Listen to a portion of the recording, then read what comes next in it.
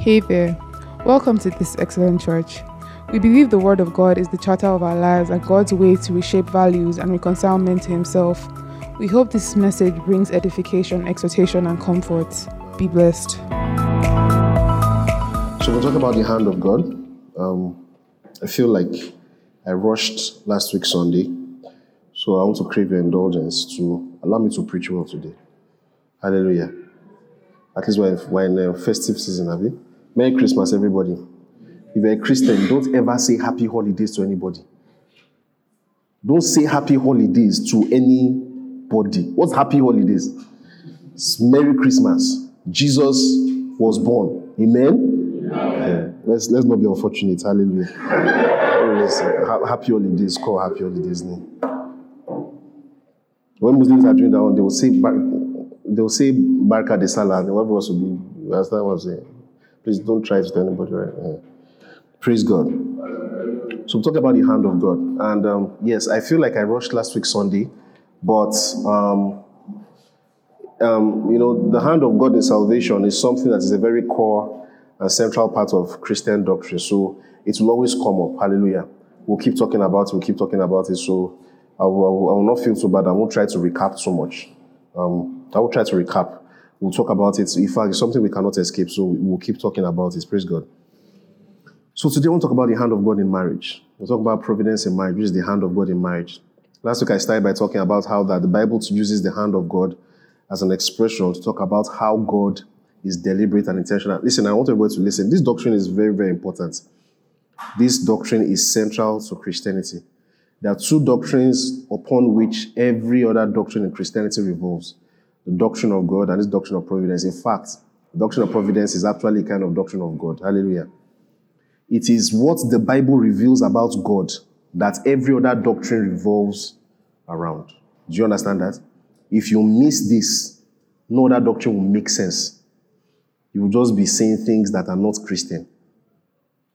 So it's very, very important, and I want you to pay attention, okay? I want you to pay attention. I want you to pay attention. So I was telling you that the hand of God is an expression that the Bible uses throughout the Old Testament. If you missed last week's Sunday, go and listen to the message again.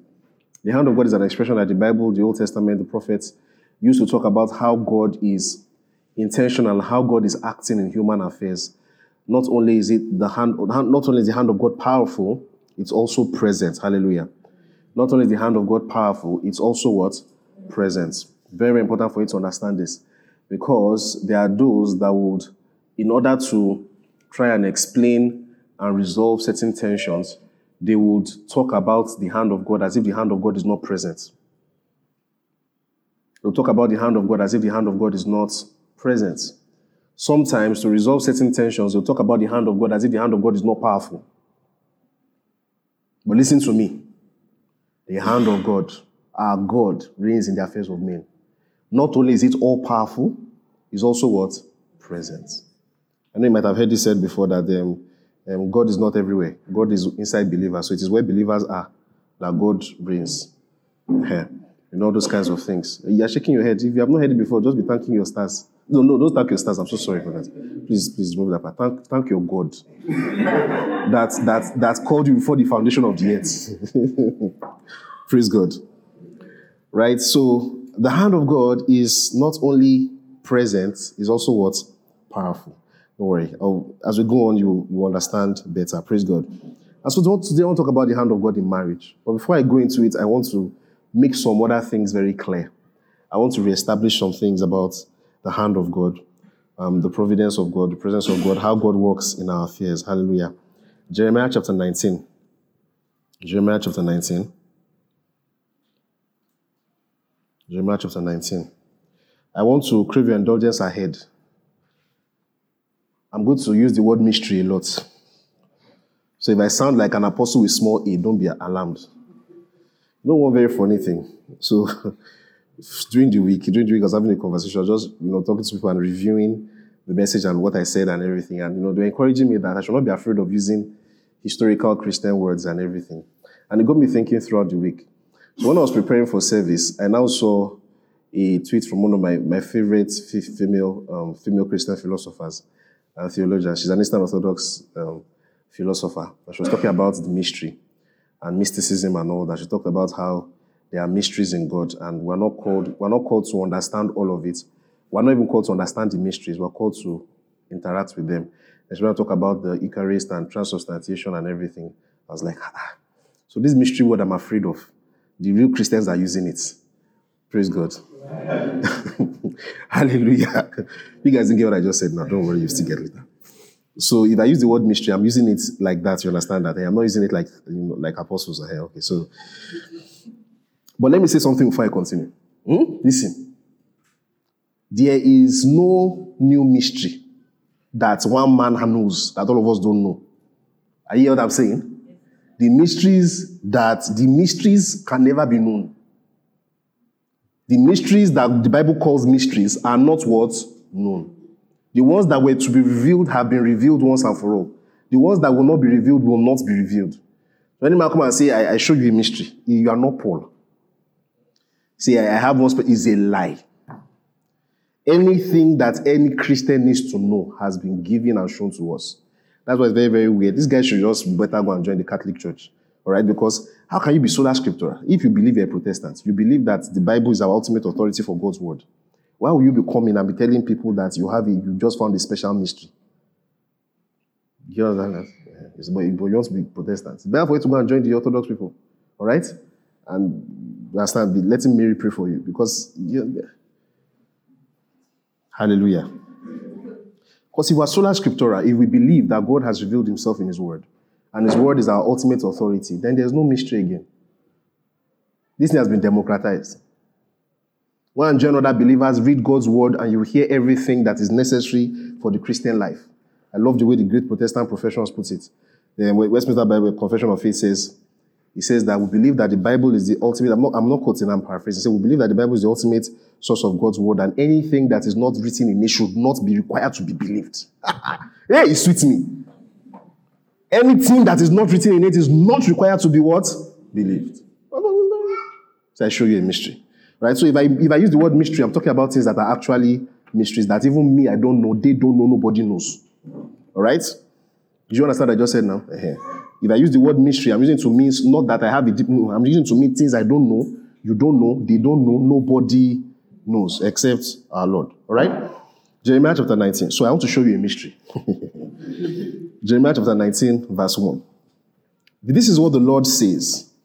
Go and buy a clay of jar from a potter, take along some of the elders of the people of the priest, and go out to the valley of Ben Hinnom, near the entrance of the potsherd gate. There proclaim the words I tell you, and say, hear the word of the Lord, you kings of Judah and people of Jerusalem. This is what the Lord Almighty, the God of Israel, says. Listen, I am going to bring a disaster on this place that will make the ears of everyone who hears it to tingle. For they have forsaken me and made this a place of foreign gods. They have burned incense in it to gods that neither they nor their ancestors nor the kings of Judah ever knew. And they have filled this place with the bloodshed of the innocents.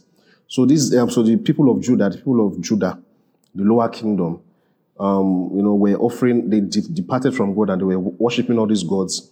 And these gods were nasty gods. They were gods that were making them kill innocent people. That's the thing about all these demonic gods. They like bloodshed, all right? They like ending people's lives. So they were doing a lot of evil, all right? Then verse 5 now says, they have built the high places of Baal to burn their children in the fire as offerings to Baal. Something I did not command or mention, nor did it enter my mind. Something I did not command or mention, nor did it enter my mind. As far as the sovereign Lord can put distance between himself and something, this is as far as God can do. If as far as God can put distance between himself and something, as far as God can disavow or distance himself from something, this scripture demonstrates it. God said, it is not from me that these people will worship other gods. It's not from me that these people will worship other gods and they'll be burning their children. He said, I did not command it. I did not mention it. It did not enter my mind. Jeremiah chapter 7, verse 30 to 31. Write it down. Jeremiah 7, verse 30 to 31. The same prophecy was also repeated again. Hallelujah. When James will talk about this concept of what flows from God in terms of good, this is where he said it in James chapter 1. In James chapter 1, verse 13. I want to take those scriptures very seriously. James chapter 1, verse 13. When tempted, no one should say, God is tempting me. For God cannot be tempted by evil, nor does he tempt anyone. Praise God. Do you see that? He said, God cannot be tempted by evil, nor does he tempt anyone. But each person is tempted when they are dragged away by their own desire and what? Enticed. Then desire has conceived, it gives birth to sin, and sin, when it is full grown, gives birth to death. Don't be deceived, my dear brothers and sisters. Every good and perfect gift is from above, coming down from the Father of the heavenly lights, who does not change like shifting shadows. Hallelujah. Praise God. You see that? Every good and perfect gift comes from God. If anybody is tempted, they should not come and say that it is God that is tempting them, because God cannot be tempted by evil. Nor does he tempt evil with anyone, because God is holy, God is good, God is pure. Evil does not emanate from God. So when Jeremiah tells us, he was speaking, mouthing God's word, right? When God was speaking through Jeremiah, God said, I didn't command it, I didn't mention it, it did not enter my mind. That means evil does not flow from me. That is not to say, when God says I would remember their sin no more, it does not mean that God has amnesia. Do you understand that? When he says it did not enter my mind, it does not mean that God does not know something.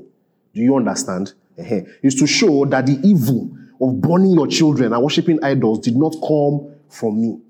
But how is he sovereign?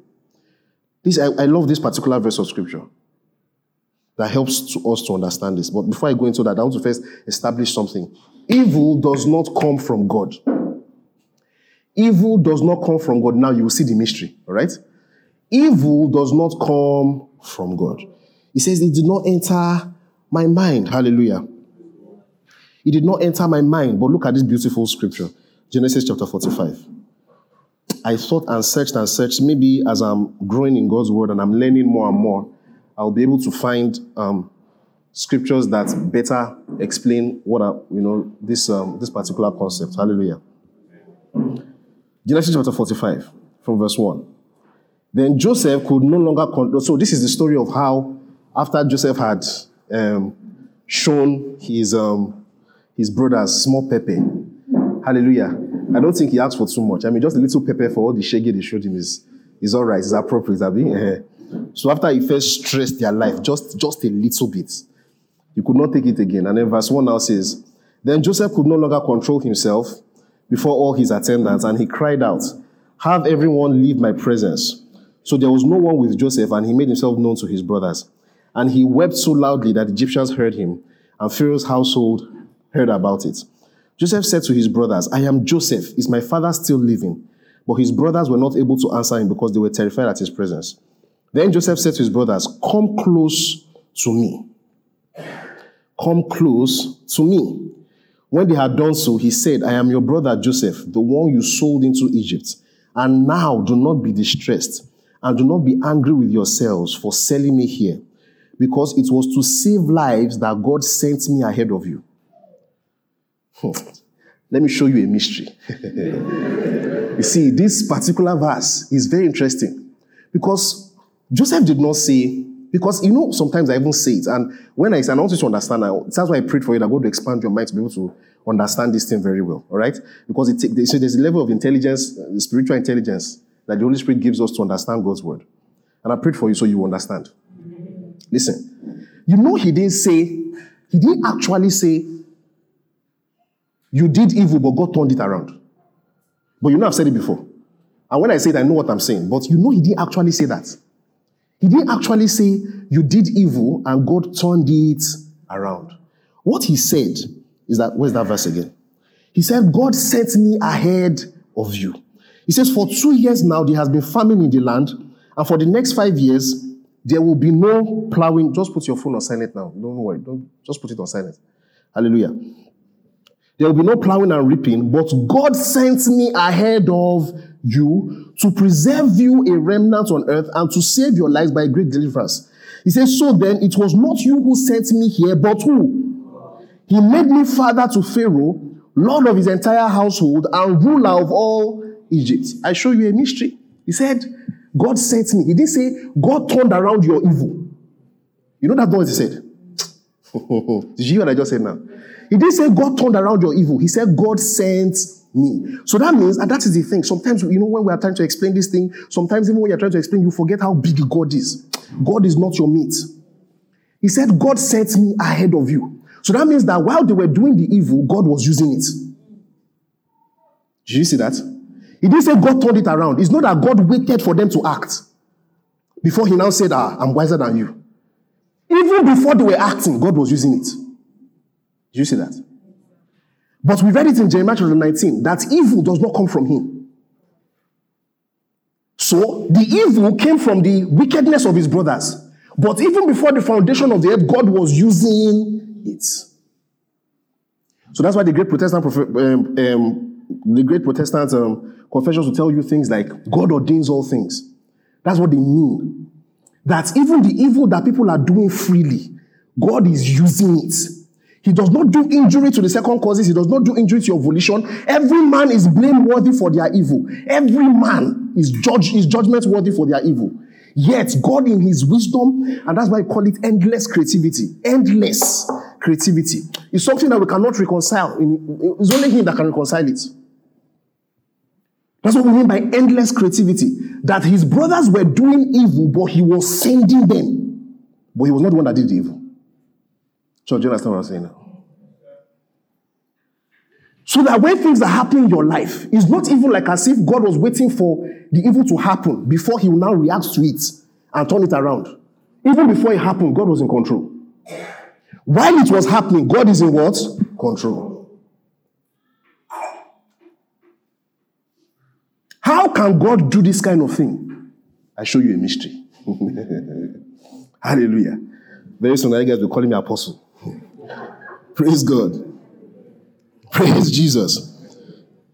Because our God is in control. At the hand of our Lord is outstretched.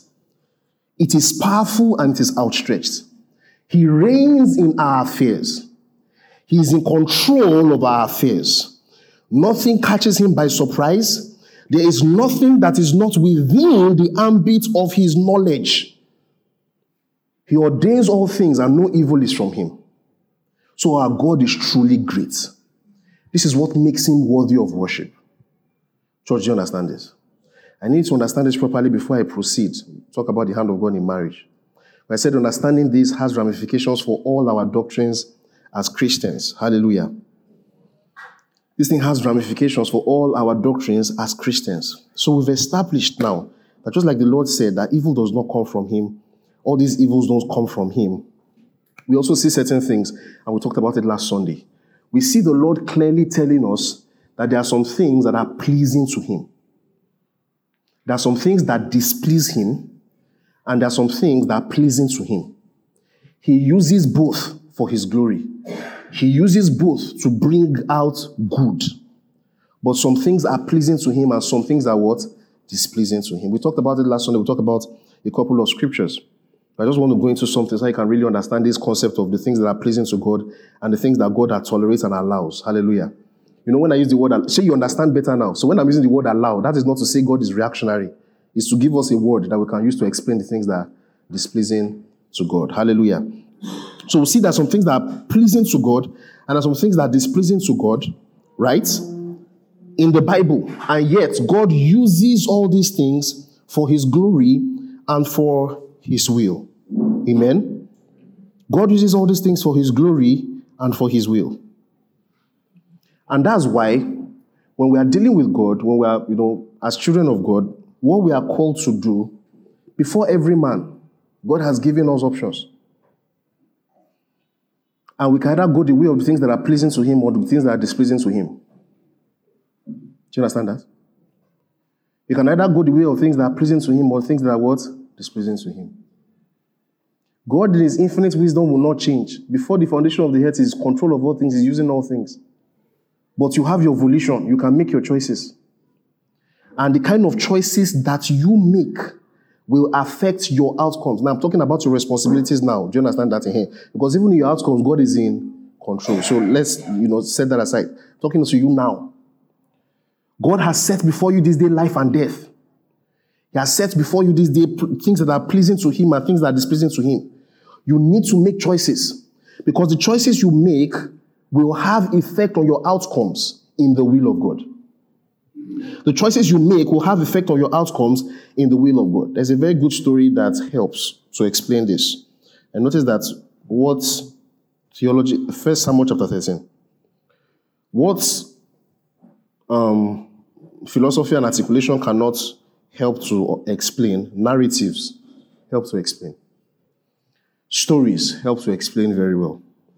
There's a very interesting story here in 1 Samuel chapter 13 from verse 10. So the Philistines, I believe, the Philistines were encamped against the children of Israel, and Saul had just become the king, right? He had just become the king, so the Philistines were encamped, and then according to the law, they were supposed to offer sacrifices, to dedicate and commit everything to the hand of God before they go out into the war. But the Bible is clear that it's the priest that are meant to carry out these sacrifices.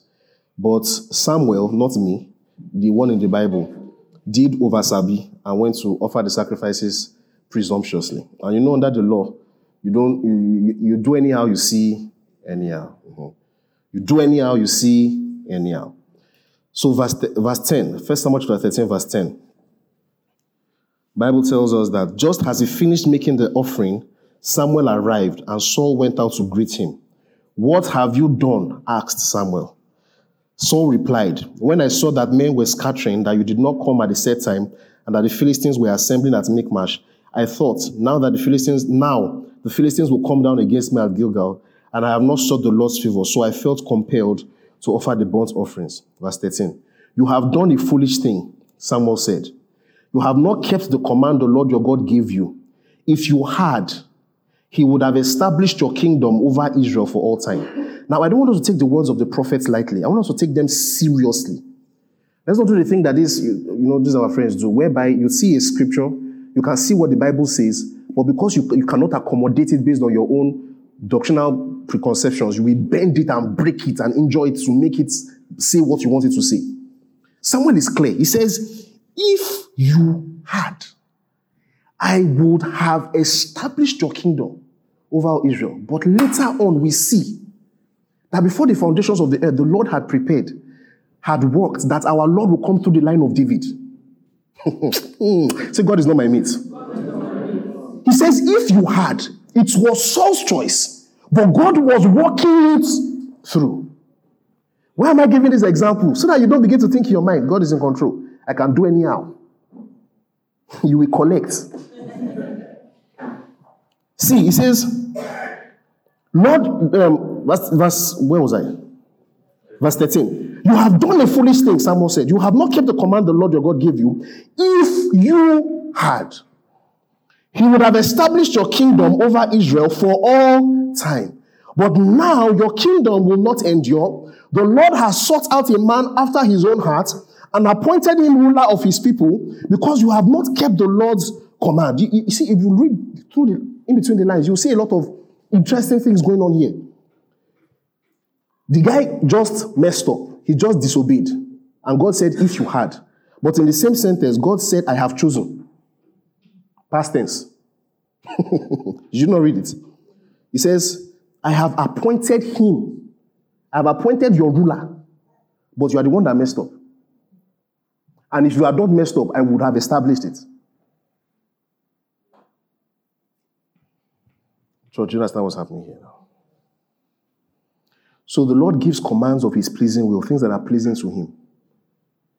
If you disobey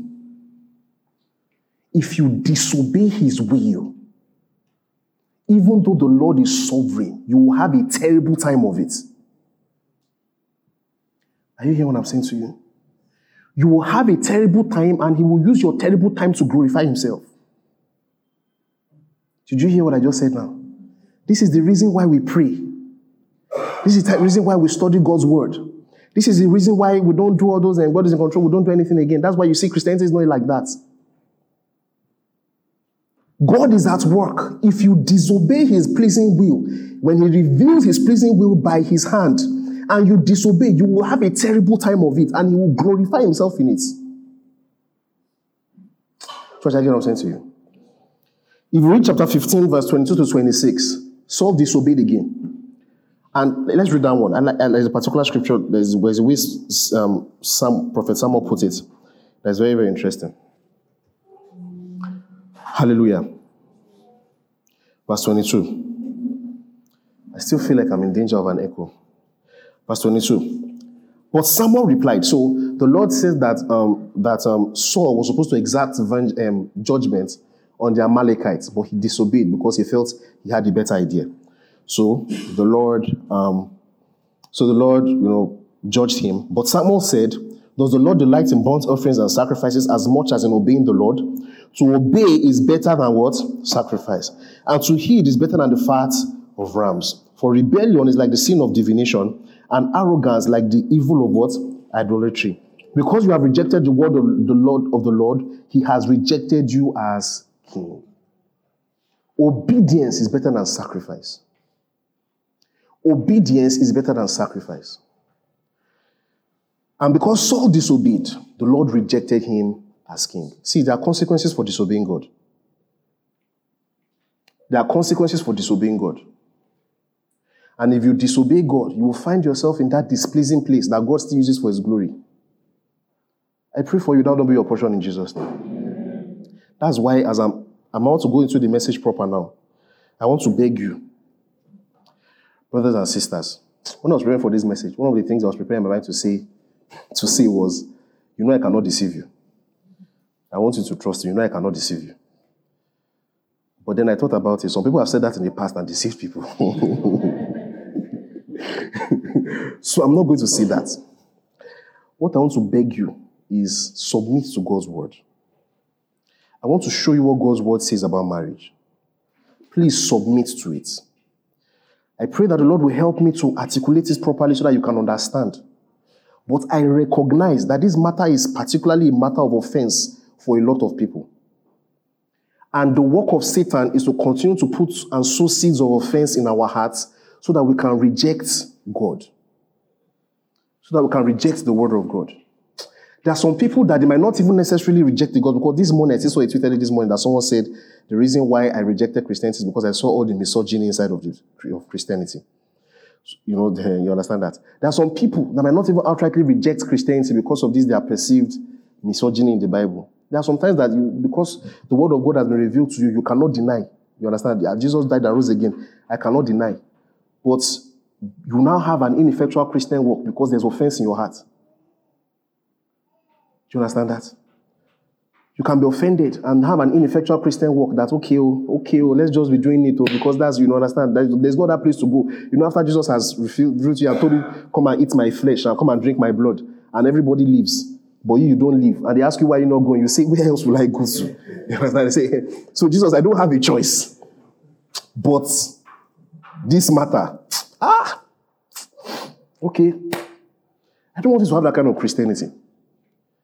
I don't want you to have the kind of Christianity of, but this matter.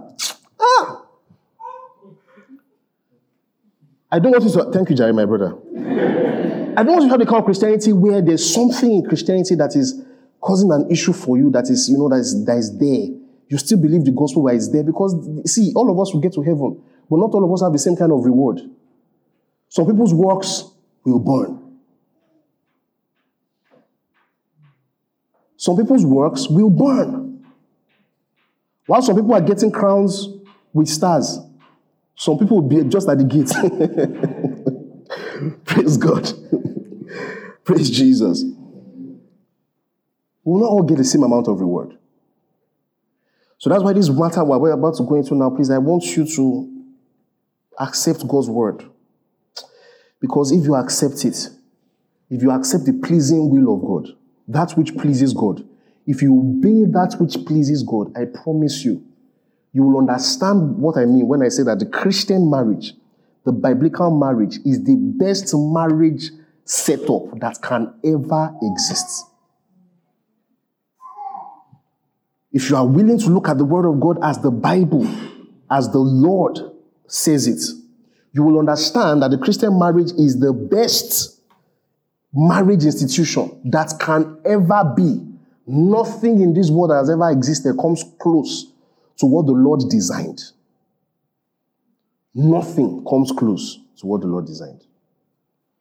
Church, all together. Praise God. I've been trying to hold myself since, but it's very, very interesting that I already planned this message since to talk about marriage. And then my dear brother got married this weekend, and he's in church with us. So it's like as if everything is coming together. Hallelujah. Praise God. We'll talk more after service. Praise God. But I have to say, it's very nice to see you guys. Thank you so much for coming. Very happy to see you. Hallelujah. We'll talk more after service. Let's continue. Amen. Praise God. So, the hand of God in marriage. The first thing I want to show you is that when the hand of the Lord has been stretched out and he has shown us what his pleasing will for marriage is. He has shown us what his pleasing will for marriage is, what his intention for marriage is. He has outstretched his hand and he has shown us what his will for marriage is. And I'll put it in two broad ways. Number one, the first thing that he has revealed to us is that his intention for marriage is that two will come together and become one flesh. This simple idea is very, it has a lot of ramifications, it has a lot of implications for our entire marriage ethics, all the ethics that flow, all the Christian ethics in marriage that comes from this first revelation that God designed that a man and a woman will come together and they'll become one flesh. Hallelujah. Church, all together. Let's start from the beginning. Genesis chapter 2. Genesis chapter 2.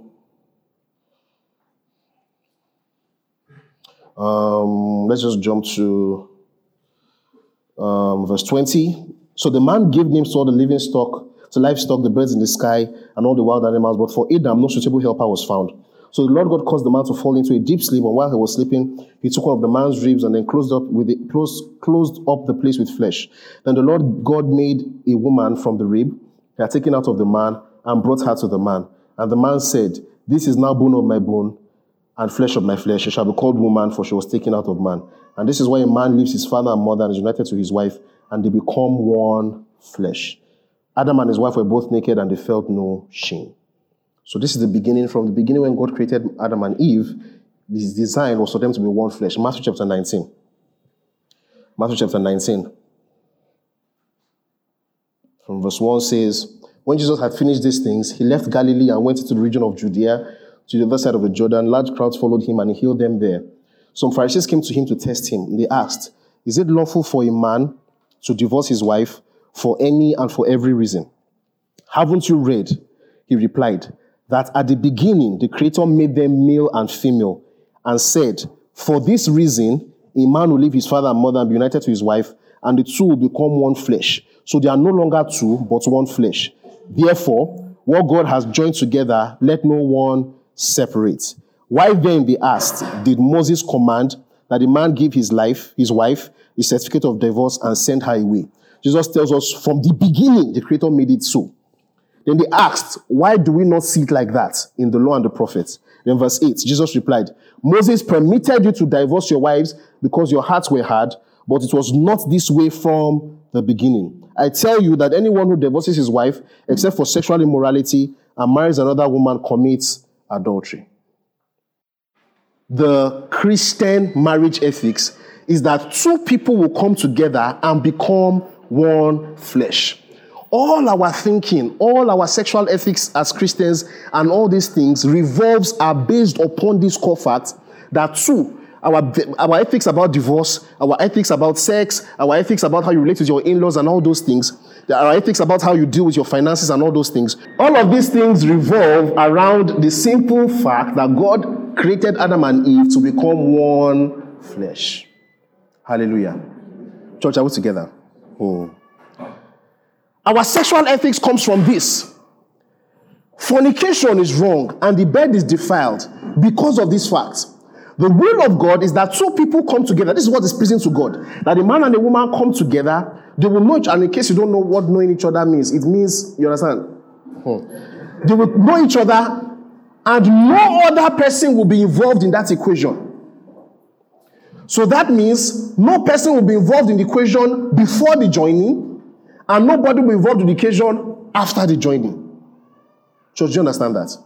1 Corinthians chapter 6. 1 Corinthians chapter 6. 1 Corinthians chapter 6 verse 15 says, do you not know that your bodies are members of Christ himself? Shall I then take the members of Christ and unite them with a prostitute? Never. Do you not know that he who unites himself with a prostitute is one with her in body? For it is said, the two will become one flesh. Do you see that?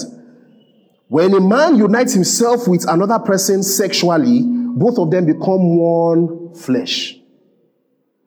So the plan of God was that Adam and Eve will come together and they become one flesh. So Adam is not supposed to come one flesh with Evelyn before he meets Eve. Do you understand that? Do you understand what happened here? Adam is not supposed to become one flesh with Evelyn before he meets Eve. It's supposed to be Adam and Eve and no other person. Adam is not supposed to give my other sister's name, Cleopatra. But Adam is not supposed to become one flesh with Cleopatra after he meets Eve. Because it's supposed to be between two people. Because once you come together with one person, you have become one body with the person. And there's no place for three becoming one flesh. It's two becoming one flesh. Do you understand what I'm telling you now? So that is the reason why fornication is sinful. That's why joining your body to another person that you did not marry is sinful. It's not because Christians' wahala is too much. Do you understand what I'm saying to you? It's not because you want to control your sexual life. It's not, who cares what you want to use your sexual life to do? It is because it is sinful. And whenever we go away from what is pleasing to God, we find ourselves in all kinds of evils. We find ourselves in all kinds of evils. Yes, God in his endless creativity is able to call light to shine out of darkness and turn the evils around. But we can have a terrible time of it. I hear what I'm saying to you. You're not supposed to join your body with anybody that is not your wife or your husband. You are not supposed to. This is the reason why we also know that alphabet agenda is wrong. All our ethics stem from this single fact. It's between one man and a woman, one flesh. So anything apart from this is sinful. So it cannot be between Adam and Steve. It cannot be between Eve and Evelyn. And it cannot be between Adam and Eve and Evelyn. That's why polygamy is also wrong. Do you understand what's happening here? All these things revolve around the fact that the Lord has revealed to us what his plan is. It's one man and one woman bound together, giving themselves the privilege of the sexual satisfaction and no other person coming in between them. And that's why the Lord even added something else and said, what God has joined together, let no one put asunder. Nothing should come between you. God is not interested in breaking what he does not destroy what he has built. So God is not coming between you. Therefore, even your ministry cannot be an excuse for you to be separate from your wife. Do you understand what I just said now? Your ministry and preaching of the gospel cannot come between you and your wife. It cannot. It cannot. Nothing should come between both of you. Not even your children. I remember when we were growing up, listening to some people who say, the essence of your life is ministry. About preaching the gospel, ministry. You are first a pastor before you are married. I don't know how many of you heard that thing growing up. Listen to me. If you're not a good husband, you cannot be a pastor. Do you understand what I just said now? If you're a useless husband, you cannot be a pastor.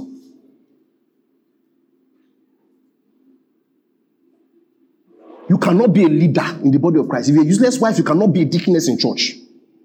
You cannot. You cannot. You must prove yourself faithful in your families before you can even handle God's people. Church, are we together? All our ethics revolve around this single fact that the Lord has designed that two people will come together and become one flesh. Listen to me, brothers and sisters. Do not accommodate in your mind. And I'm going to talk about it, subsequently. How the Lord is at work in us to help us get good partners. And you'll see what the Lord uses to help us get good partners. Part of what the Lord uses, I'm going to elaborate more on it now before going forward. Let me just say it now, is this. Brothers and sisters, do not accommodate in your mind any picture of marriage that is less than what God has revealed. Do not accommodate in your mind any picture of marriage that is different from what God has revealed. This thing makes all the difference. Let me just control myself. I'll get there. Hallelujah. The second thing that the Lord has revealed expressly about marriage is that there is a structure. Amen? There is a structure. From the beginning, the Lord in his wisdom chose to create Adam first and then Eve. Both of them were in the mind of God before the foundation of the world began. In fact, in Genesis chapter 1, he said, male and female created he them. In Genesis chapter 5, same thing. He said, male and female created he them.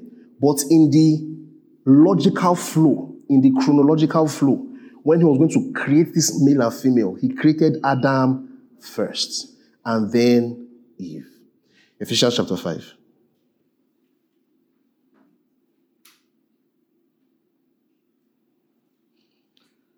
Brother and sister, I'm not asking you to trust him because I will not mislead you. Because even me myself, God is the one holding me. But I want you to trust God's word. Ephesians chapter 5, verse 21. Submit to one another out of reverence for Christ. Wives, submit to your own husbands as you do to the Lord. For the husband is the head of the wife, as Christ is the head of the church, his body, of which he is the Savior. Now, as the church submits to Christ, so also wives should submit to their husbands in everything. In everything, as to the Lord. In everything. Calm down. Relax. Relax. It's not misogyny. It's not sexism. Relax. Verse 25. Husbands, love your wives, just as Christ loved the church and gave himself up for her, to make her holy, cleansing her by the washing with water through the word, and to present her to himself as a radiant church without stain or wrinkle or any other blemish, but holy and blameless. In the same way, husbands ought to love their wives as their own bodies. He who loves his wife loves himself. After all, no one ever hated their own body, but they feed and care for their body, just as Christ does the church. For we are members of his body. For this reason, a man will leave his father and mother and be united to his wife, and the two will become one flesh. This is a profound... See, you guys are not reading. This is a profound... But I am talking about Christ and the church. Listen. There's something that happens. There's something that Satan does.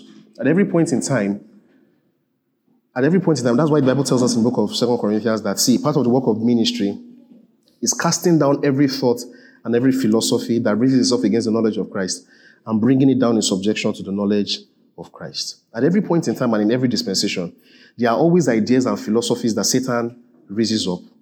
And when he raises up those philosophies, it clouds the minds of people.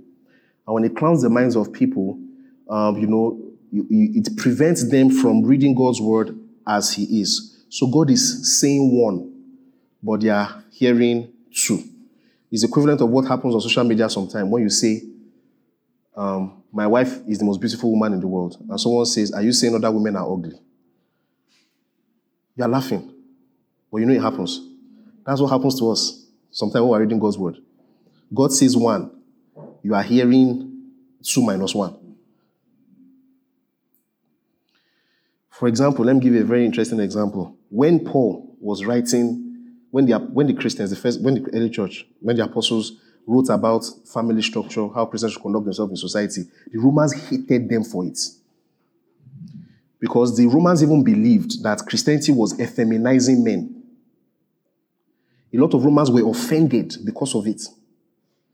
Because in the Roman culture, in Greek culture, any ancient Near East culture, Assyrians, Babylonians, anybody, the ones that came before, the ones that came after, the Ottomans, the Arabs and everything, men owned their wives. Tens of thousands of years of human development, biopsychological differences between men and women, men being physically stronger than men and all those kinds of things, led to a general universal culture where men owned their wives. All of a sudden, Jesus comes, dies, lays the foundation for certain ways of thinking, and tells his apostles to teach us and explain to us very well. These apostles now started saying some funny things. Paul came on the scene and started saying that the woman owns the body of her husband. Just that the husband, in the Roman culture, see, if you think I'm lying, please go and study these things. A woman does not own her husband in Roman culture or Greek culture or any of those cultures. None. The man owns his wife. All of a sudden, he came and said this thing. They were actually pissed. They thought Christianity was a feminizing men. In fact, part of the things that led to all the persecutions under Diocletian and Decius and all those people was that they believed that Christianity was affecting people, that they were becoming too soft and becoming effeminate. Imagine a culture of war where what it means to be a man is to rise up, join the army, follow them to Gaul and kill all the Gauls, and then you win land, and then you come back. You understand what I'm saying? You pack all the female slaves there, use them for whatever you like, what it means to be a man. All of a sudden they say, you shouldn't do like that. You must keep yourself for only one woman, making men and women equal. They said even that woman, she has choice over your body. You can't be telling her, my friend, lie down. So when they read the Bible, they were offended. When they heard the gospel, many of them were offended in it. In our own age, there's one man that the Satan used. His name is Karl Marx. Came and taught a nonsense philosophy. A terrible human being by every standard. A personally terrible human being by any standard, brought about a philosophy and people took it, taught it in schools and everything, and now it has evolved. They've changed the words, but basically we still have something called cultural Marxism now. And that thing has affected our generation so much that we look at everything in the light of oppressor versus oppressed. Everything. That is not to say that in the real world, so people are not oppressing others. Do you understand what I'm saying? But the problem is that filter has affected our hearts so much, it has distorted our hearts so much, that even when the Bible is speaking to us about what the will of God is for us, what we are seeing is oppressor versus oppressed. That's why the work of the ministry is to cast all these ideas down in subjection to God. When the Bible says, wives, submit to your husbands, when the Bible says the man was created before the woman, what does it mean? Let me try and explain. You can see the example that the Apostle Paul uses here. He talks about the relationship that Jesus has with the church and says that is how the relationship between a husband and wife should be. Even as I'm speaking now, you might not yet be able to still relate, because when you hear sub, anything sub, meat, subjugation, anything sub, it means oppression. So I want to show you what the relationship between Jesus and the church actually looks like. What is the cornerstone of that relationship?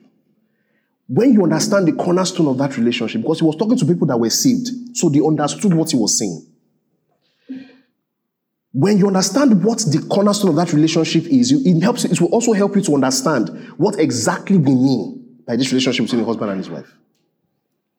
1 John chapter 4. Guys, please allow me to preach today, all right? Praise God. 1 John chapter 4. 1 John chapter 4, from verse 8, says, whoever does not love does not know God, because God is love. This is how God showed his love amongst us. He sent his one and only Son into the world that we might live through him. So God is love. This is love. Not that we loved God, but that he loved us and sent his Son as an atoning sacrifice for our sins. So we see the first thing is that God loved us first. God loved us first. Let's go on. Dear friends, since God so loved us, we also ought to love one another. No one has ever seen God, but if we love one another, God lives in us and his love is made complete in us. So John is saying something. God loved us first. He now says because of that, the love that God shed upon us is supposed to overflow on us, overflow in our hearts, that it will now help us to love other people. But he didn't stop there. He now says in verse 13, this is how we know that we live in him and he in us. He has given us his Spirit, and we have seen and testify that the Father has sent his Son to be the Savior of the world. If anyone acknowledges that Jesus is the Son of God, God lives in them and they in God. So we know and rely on the love God has for us. God is love. Whoever lives in love lives in God and God in them. This is how love is made complete amongst us, so that we have confidence on the day of judgment. In this world, we are like Jesus. There is no fear in love, but perfect love drives out fear, because fear has to do with punishment. The one who fears is not made perfect in love. We love because he first loved us. We love because he first loved us. So when Paul was talking about the relationship between Christ and the church, he was talking practically and what, based on our roles in the marriage, what our responsibilities towards each other will look like. Sometimes we can forget that. We can disconnect those roles and those responsibilities from the core structure of it. And so in a society where those roles have been abused, where those roles have been abused, where those roles have been renamed, it can be difficult for us to see those roles as the apostles and God intended for those roles to be seen. When we go back to the core, the foundation, what is the core of the relationship between Jesus and his church? Is love. Jesus loved us first, and so we love him. Because he loved us, he fixed our hearts and regenerated us. We have the ability to love him back. So the core responsibility, the core of the relationship between God and Jesus and the church, which is the man and the woman, is love. So when Paul was saying, husbands love your wife, wives submit, it was not saying, husbands love your wives, wives don't need to love their husbands. Their job is to submit to their husband. That's not what he was saying. You understand better now. What is happening here is that the core structure of our relationship is love towards one another. How that love is demonstrated in the marriage is dependent on the purpose of God for the person that we are loving. Love is to will the good of the person. That means when you look at a person, in your heart you desire, I'm in danger of echo, please help me. When you look at a person, you love the person. What it means to love that person is that you know what is good for the person.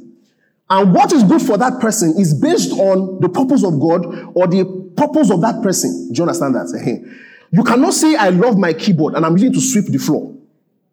Do you love that keyboard? When you love the keyboard, what will you do? You will help it to play better. Do you understand that? So, love is dependent on the kind of purpose that the person has. That is the reason why there are certain privileges or there are certain outward shows of the love that you have for a person dependent on the kind of role or responsibility that the person has in your life. That is the way that you will love your brothers and sisters, your biological siblings. It's not the way you will love your husband and your wife.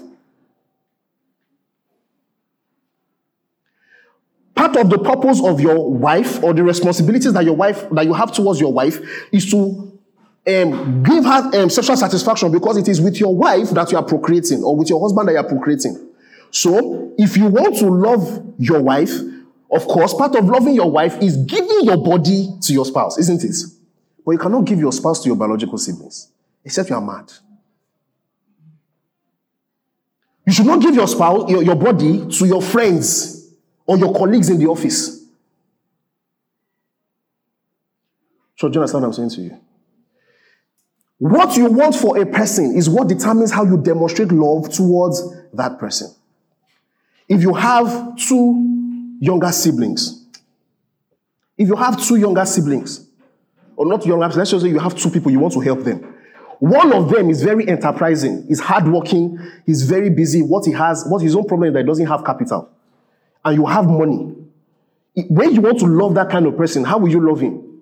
You give him money to start business. If there's one standing beside him, that this one is lazy, he does not want to work, he does not want to do anything, and he has gambling addiction, how do you love that one? Is it by giving him money? How do you love him? By flogging his life. Is it not the same love? How is it demonstrated? Based on the need of the person. Because the person's situation or the person's role in your life is what determines how that love is manifested. That is what informs the specific instructions for husbands and wives in the Christian family. The core is love. The manifestation based on role is love and submission. This is what I mean. That's what the writer of Hebrews was talking about in Hebrews chapter 13 verse 17. Open Hebrews chapter 13 verse 17. Hebrews 13 verse 17. It says, have confidence in your leaders and submit to their authority because they keep watch over you as those who must give an account. Do this so that their work will be what?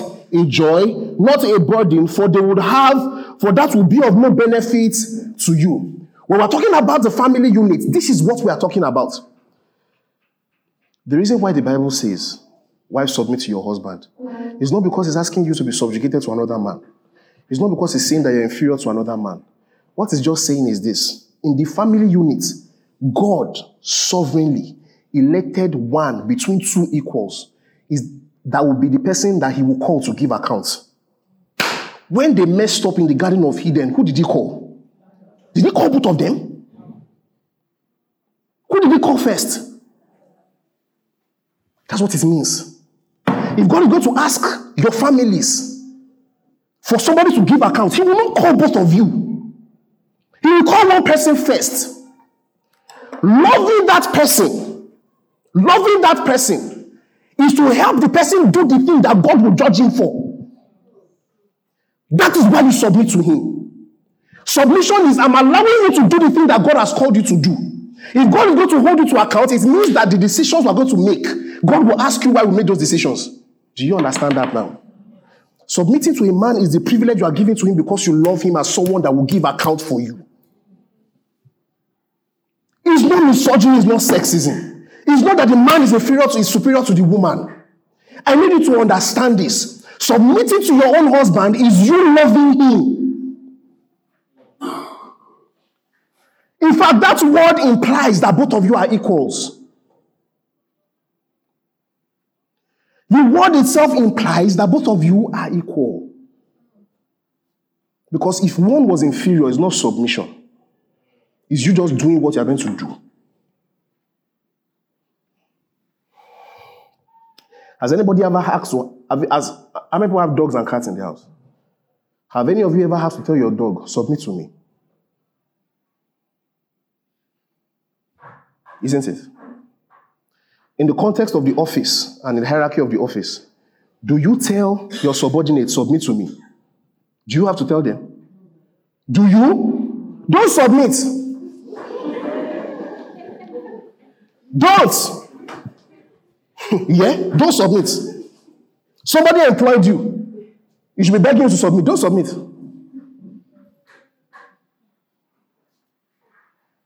I get what I'm saying to you now. And that's why he now says, husbands, love your wives as Christ loves the church. God is going to give account for you.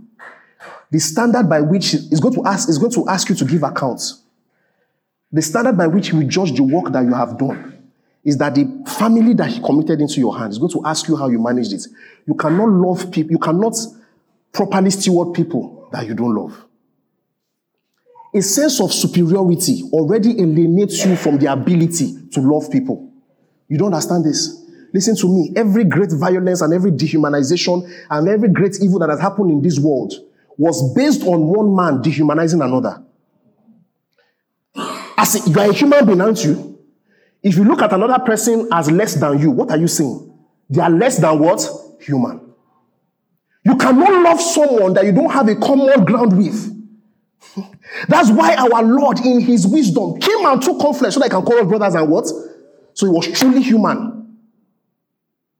You cannot love your wife if you genuinely believe that you are superior to her. If you think you are better than her, you can never love her. Because your decisions will never be for her good. Your decisions will be based on, in your mind, your own projections of what nice and what good is. That's why as a man that will give account for the family, you cannot make a decision for people without knowing what they are thinking, without getting their input. God will ask you, how did you manage your wife? The wife said, this is the will of God for me, but you don't know. You are not making decisions that are contrary to the will of God for her. Are you not going to fail? How can you give account for someone that you are not listening to? How can you give account for someone that you think you are superior to? How can you love someone that you don't care about? Are you understanding to you guys? Do you understand what's happening here? Please don't allow Western cultural agenda affect your minds to read God's word contrary to what God is saying. This is the hand of God, and those that submit to it will have the best Christian marriage. They will have the best kind of marriage that human beings have ever seen.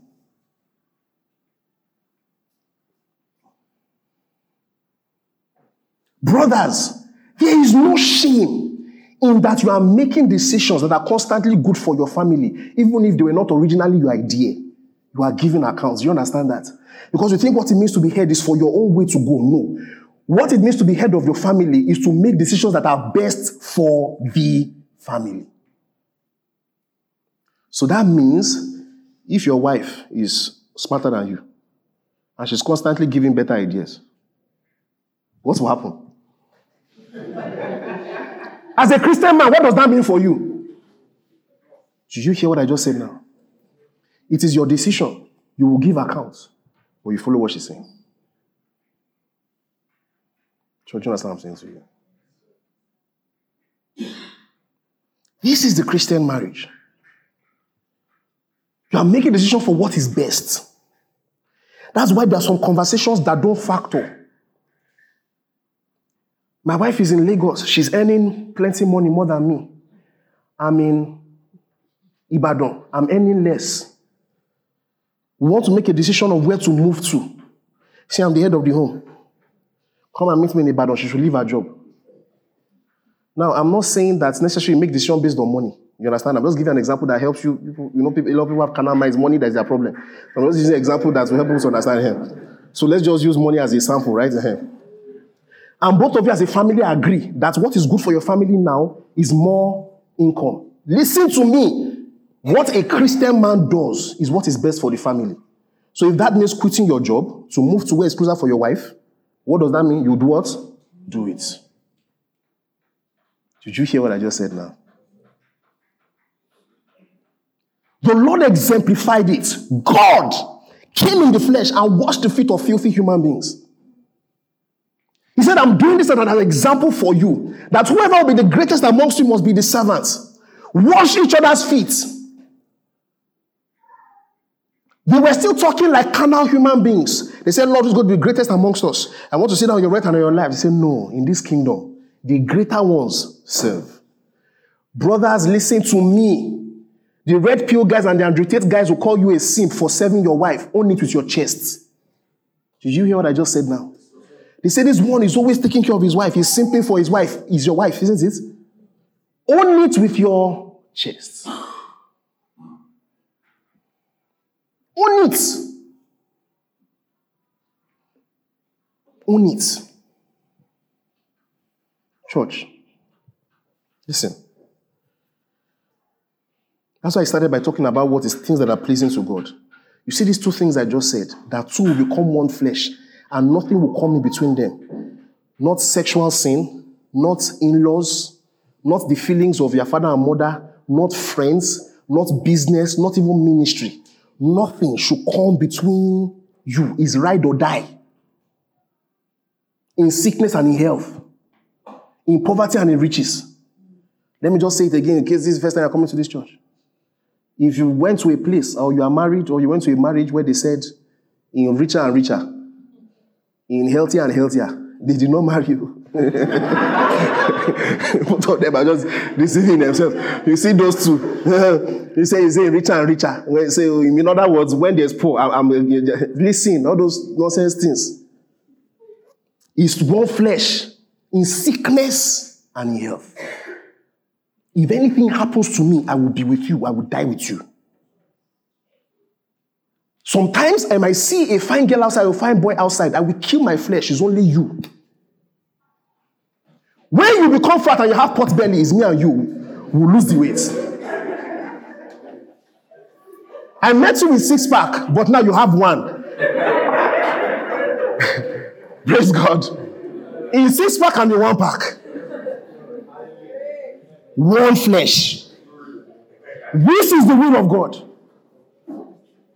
And that in the family, the expression of our love towards each other, that the wife trusts her husband to give accounts by submitting to him. And the wife loves his wife by sacrificing himself and giving everything for his wife. Listen to me, this is the hand of God in marriage. If you do this, you have a good marriage.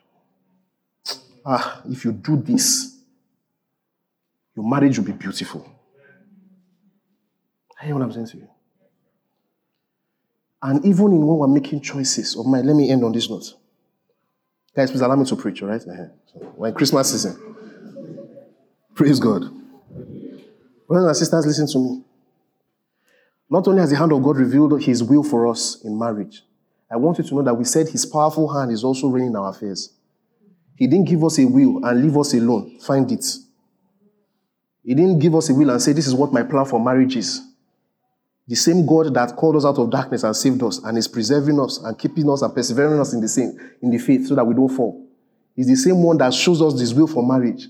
And his hand is at work in us to find good partners. I hope you believe this. I hope you understand this. I hope you're not like some people that believe that your finances is in your hand, your marriage is in your hand. We're in God's hand. God is at work in your life. And he will help you find a good partner. Listen. One of the ways that God's hand holds us is this. And let me just summarize it and we'll show you in the Bible. I know all of us came from certain backgrounds where we're always waiting to hear the voice of God. And I warned you guys before. You shouldn't be hearing voices. Listen to me. I will explain well for you. The primary way, I'm happily married. God knows. I'm not whining you because I'm trying to use myself as example to make my message sweet. I'm happily married. I did not hear any voice. Listen. Let me tell you how this thing happens. Let me start from Romans chapter 12. Romans chapter 12.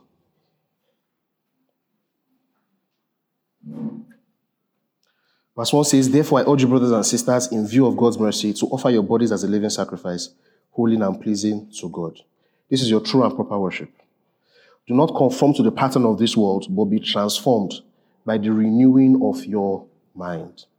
Then you will be able to test and approve what God's will is. He now qualifies it. His good, pleasing, and perfect will. How are we able to test it? How are we able to approve it? By renewing our minds.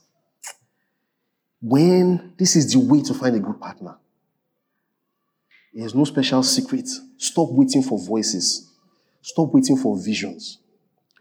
When the word of God fills your mind, when you hang out among believers who have good values, Christian values, the word of God saturates your mind and it fills your mind. And it genuinely forms your value system. It renews your mind. It genuinely forms your value system. It forms the principles by which you judge people's character, by which you judge outcomes, by which you judge what is good and what is evil. When God's will on marriage has completely saturated your mind, what happens is that the word of God is a lamp unto my feet and a light unto my path. What happens is that word illuminates your mind. When you are making choices, when people are coming, when God is ordering the steps of people to you, like Adam and Eve, you can tell monkeys from baboons. Because your mind has been what? Illuminated. God bless you, sister. You are in church. Some people are not in church. They are thinking. Do you understand what's happening here? In Psalm 119, verse 105, look at the way David puts it. I love the way David puts it. There's a way the word enters your heart. The word of God, when it enters your heart, it illuminates you. That's why the Lord says in John chapter 11 that if you stumble in the dark, it's because there's no light inside you. Look at it. Help me. Psalm 119 verse 105. Psalm 119. Psalm 119 verse 105. It says, your word is a lamp to my feet and a light for my what? You see that? You will not stumble in making your choices when the word of God has filled your mind. This is what happened to me. I've told you guys the story many times. I was in school. I had done all kinds of rubbish. They have entered relationship. They've broken my heart. They've dealt with me. You understand? I've told you guys the story many times, right? You see, it's providence. Hallelujah. It's the hand of God. And then I just told myself that I'm resting. I'm not going to stress myself again.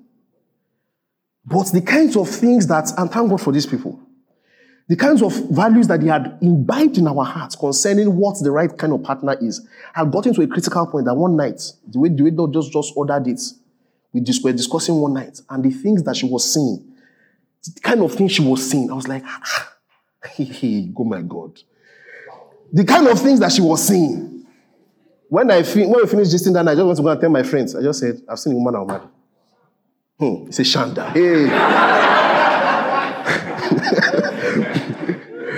See, I didn't hear any voice. You can recognize good people if the word of God has filled your heart. Many of you are still making choices based on your materialistic background. Maybe your mom suffered so much at the hand of a man, and the man did not take care of her. So she's telling you and indoctrinating you from small. Look for a man that has money, a man that will give you things, a man that will buy things for you. So it has affected your heart. You will not allow God's word renew you. Don't be conformed to your mother's worldly ways. Be transformed by the renewing of your mind.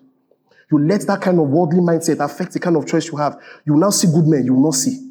God will order good men to your eyes, you will not see.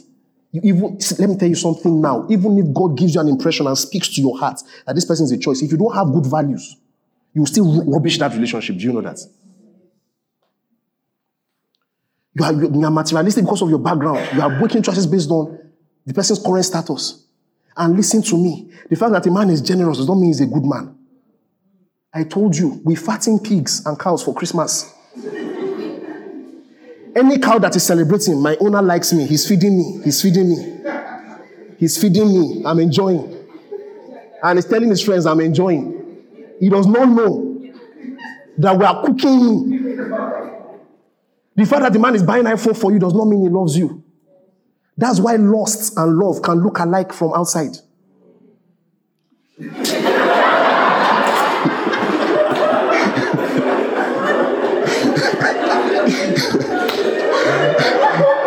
Praise God. Listen.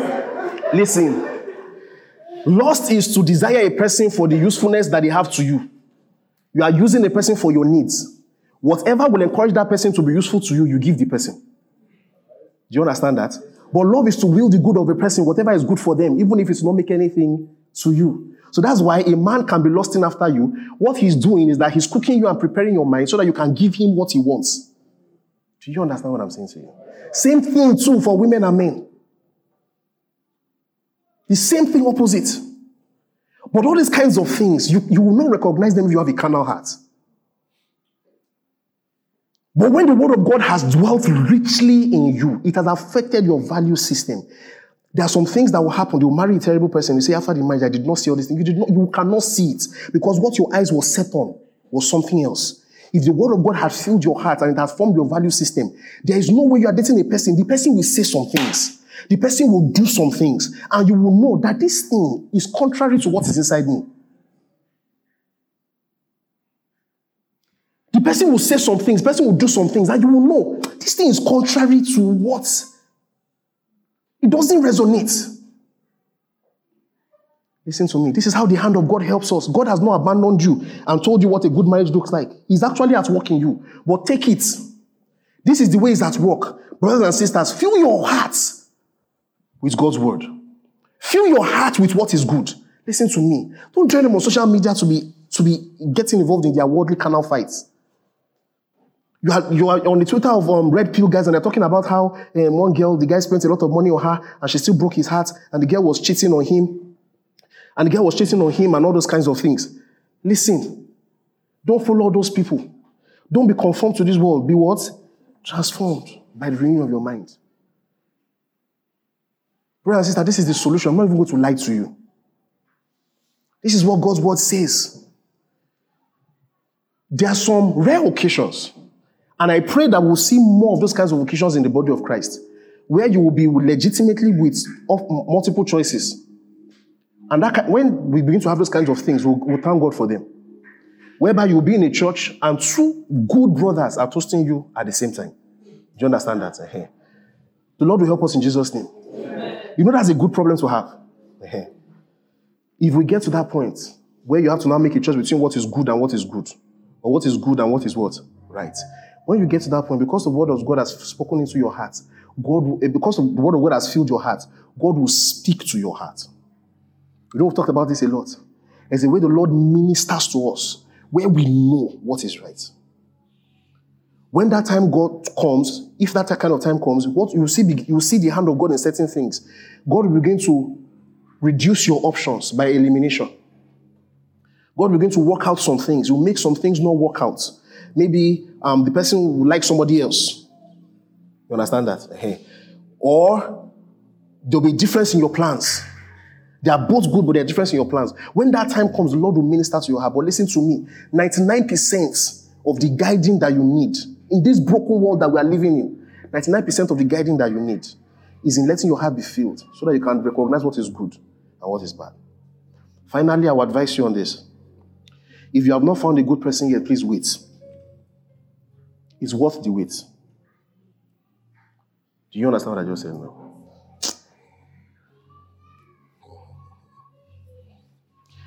Listen.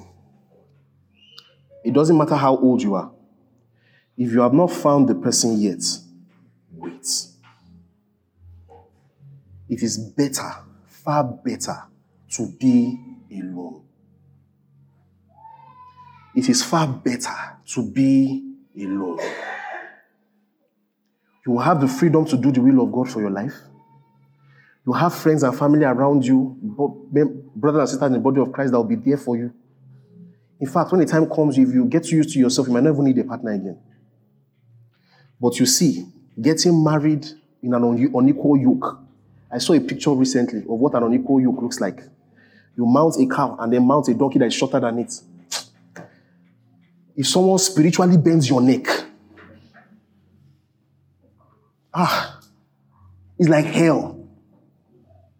It's like hell on earth. If you marry a wrong man that psychologically tortures you, if you marry a woman that psychologically tortures you, you will look back and you will see that it was not worth it. Brothers and sisters, don't be like Esau.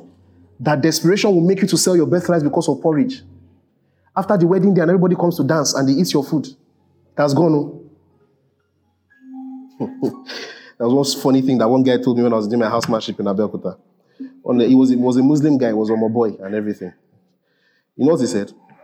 Then I was getting married. I got married immediately after my house job. I mean, I've dated we've been courting for six, close to 7 years. Immediately I earned money like this first year. Immediately I finished my housemanship. I just entered my wife's house. So the guy was now advising me. He said, how is the wedding going? Is it going to be big? I said, no, we don't have money. My parents don't have money, so we're going to do it according to our... He said, no, do a big wedding. I said, why? He said, the reason is because if you spend money on wedding, women like it. So we are spending money, they'll be happy to do the wedding and everything. And after the wedding, they'll be ashamed to leave the marriage, no matter what you do to them.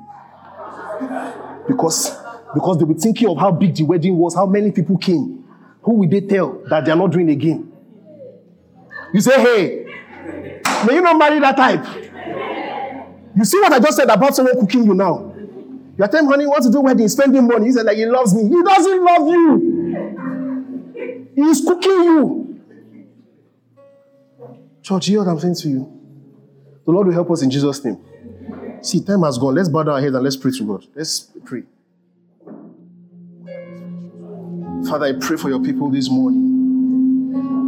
I pray for your people this morning that your all-powerful hand, your outstretched all-powerful hand will rest upon their marriages, will rest upon their choices. Lord, I pray for your people. I pray for your people. Let everyone's marriage be exactly the type that you had in mind from the beginning. Amen. In the name of Jesus. Amen. Let everyone's marriage in this assembly, let it be the type that glorifies your name. Amen. Let it be the type that is pleasing to you. Amen. In the name of Jesus. Amen. Lord, if there's anyone who is currently being deceived by the flesh, if there's anyone that is currently being deceived by an unreasonable and wicked person, by a deceitful person, if anyone is currently being deceived into making the right choices, if anybody is currently being pressured by family and the flesh and their material circumstances, Lord, I pray by your mighty hand that you deliver such ones in the name of Jesus. Lord, catch them and don't let them fall. Lord, hold them that they will not stumble. Lord, open their ears to hear your word, to save them in the name of Jesus. Father, we give you thanks. Father, we thank you because your hand is with us in all our things. Father, we give you thanks. We bless your name, Lord. In Jesus' name we have prayed. Thank you for listening to this message. We hope you were blessed. For more updates on our programs and audio messages, follow us on Twitter, Facebook, and Instagram at This Excellent Church. God bless you.